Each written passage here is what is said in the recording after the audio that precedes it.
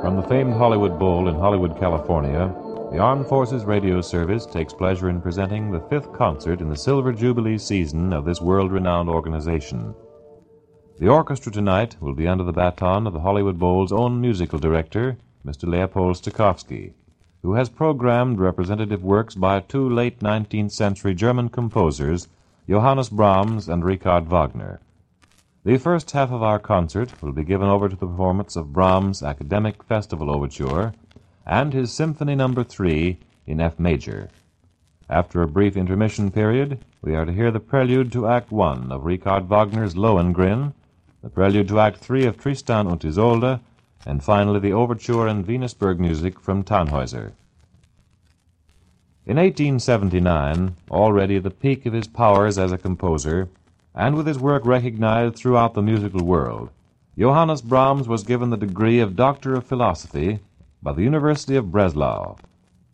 As an expression of gratitude, he wrote a work in the spirit of the occasion, utilizing well-known traditional German student songs, and it was first performed at Breslau in 1881 under the composer's direction. Brahms' own rather modest description of the overture was a very jolly potpourri on student songs. This is to be followed on our program tonight by Brahms' Symphony No. 3 in F major, known as Brahms' Eroica, comparing it to Beethoven's Third Symphony, likewise a symphony in the heroic mood. Brahms' Third Symphony is indeed heroic, but in the Brahmsian spirit. In spite of its truly virile strenuousness and conflicts, its last supreme word of wisdom is a serene resignation. Moreover, this personality is expressed with such wonderful truth and moving effect that, in its purely human qualities, the Third Symphony is Brahms' most typical, personal, and perhaps most important symphonic work. In no other work has Brahms unveiled his own individual nature so wonderfully. In no other has his whole personality found such marvelously pure and undisguised expression. In no other has he displayed such spiritual independence as in this symphony. The work was first performed by the Vienna Philharmonic in 1883, and this first performance, was slightly marred by the presence in the audience of partisans of the music of Wagner and Bruckner, who were inclined to deplore, rather noisily, the music of all composers other than their favorites. But the Brahms supporters and the eloquence of the music itself proved too powerful, and the symphony was received successfully. It is probably no mere accident that Mr. Stokowski's program tonight is to present the works of Brahms in one half and the works of Wagner in the other. For, as we have suggested, a great rivalry existed between these two musical giants in their own day, and to a somewhat lesser extent exists even today. We may have an opportunity to discuss this more in detail during our intermission, but now Mr. Stokowski has taken his place before our Hollywood Bowl Orchestra, and in a few seconds our concert is to open with a rousing academic festival overture by Johannes Brahms.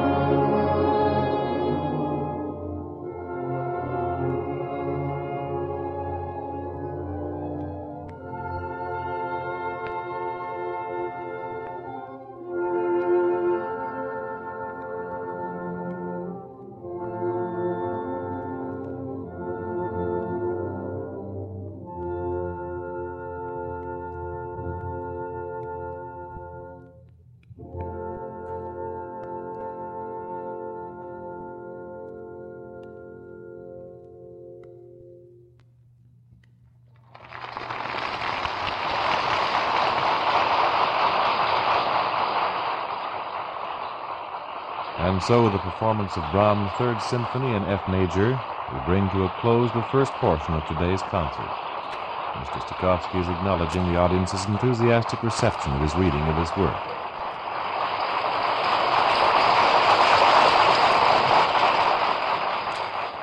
This brings us to intermission time here at Hollywood Bowl during this fifth concert in the Hollywood Bowl Silver Jubilee season. Following this brief period, the remainder of our concert is to be given over to the works of Richard Wagner, opening with the prelude to the first act of Lohengrin, followed by the prelude to the third act of Tristan und Isolde, and finally the overture in Venusberg music from Tannhäuser.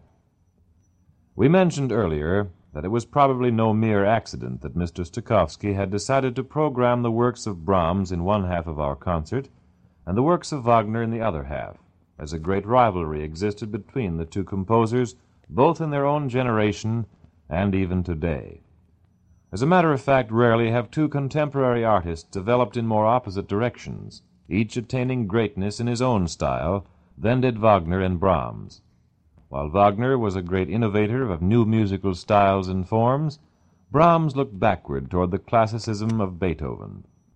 In a day when not only Wagner but many others of his contemporaries, including Liszt, Chopin, and Schumann, were exploring new fields of musical creation, Brahms continued with serene confidence to hold to the music of Beethoven as his ideal.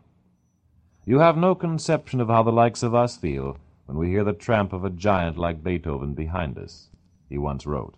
And temperamentally, and in his musical scholarship, Brahms belonged to the age of Beethoven.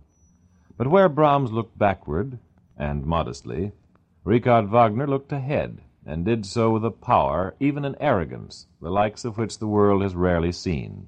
And as widely as they differed musically, they differed just as much personally.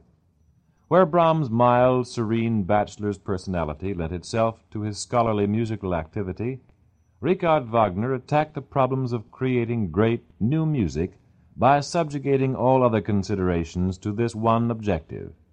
Where Brahms was genial, thoughtful, considerate, loved his many friends and was loved by them, Wagner was conceited, vain, an egotist, caring for no one's feelings but his own, and leaving a trail of hurt and embittered people behind him wherever he went. Where Brahms was a typical pillar of the small community in which he lived, and from which he seldom traveled, Wagner traveled extensively, was a sophisticate, a man of affairs, and left a sizable batch of bad debts wherever he had been. But Wagner resembled Brahms in one respect. He was a genius. For all his selfishness, egotism, even cruelty to those who loved and trusted him, he left the world in exchange some of its most inspired and magnificent music. The prelude to the opera Lohengrin, which is to open the second portion of our concert following this intermission, is one of Richard Wagner's most sustained flights to the realm of the sublime in human imagination. On the other hand, the opera Tristan und Isolde, from which we are to hear the prelude to the third act, is based on the fundamental idea that passion has rights which are superior to all law, and among all Wagner's works, Tristan is by far both the most passionate and the most disconsolate. Finally, in the overture in Venusberg music from Tannhäuser, with which the concert concludes, we are to hear a combination of both the sublime mood of the Lohengrin music and the sensual mood of the Tristan music. Thus, in perfect balance, has Mr. Stokowski not only made it possible for us to compare tonight the music of Johannes Brahms and of Richard Wagner, as different a pair of composers and as unlike a pair of men as the world has seen, but also in the Wagnerian section of our concert, we shall hear all three of the predominating moods of Wagner, the sublime, the sensual, and in the end, both together. Mr. Stokowski is resuming his place before the orchestra, and we are about to hear the remainder of our concert, opening with a Lohengrin prelude by Richard Wagner.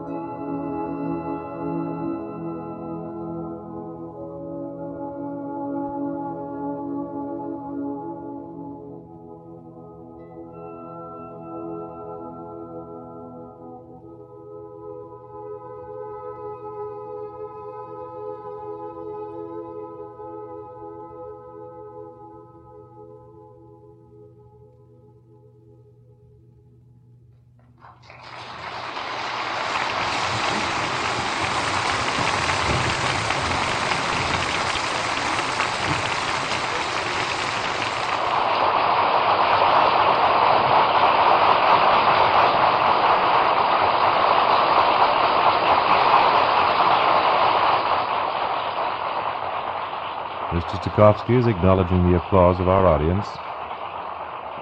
And so, with the performance of the Overture and Venusberg music from Richard Wagner's Tannhäuser, we bring to a close the fifth in the Silver Jubilee season of concerts from famed Hollywood Bowl in Hollywood, California. Heard tonight with the Academic Festival Overture and Symphony No. 3 in F major by Johannes Brahms, and the Lohengrin Prelude, the third act prelude from Tristan und Isolde, and the Overture and Venusberg music from Tannhäuser by Richard Wagner. These concerts are made available to the men and women of our armed forces by the Hollywood Bowl Association. Your program notes were prepared by Sergeant Sidney Swirsky, and this is your commentator, Sergeant Bernard Dudley. This is the Armed Forces Radio Service.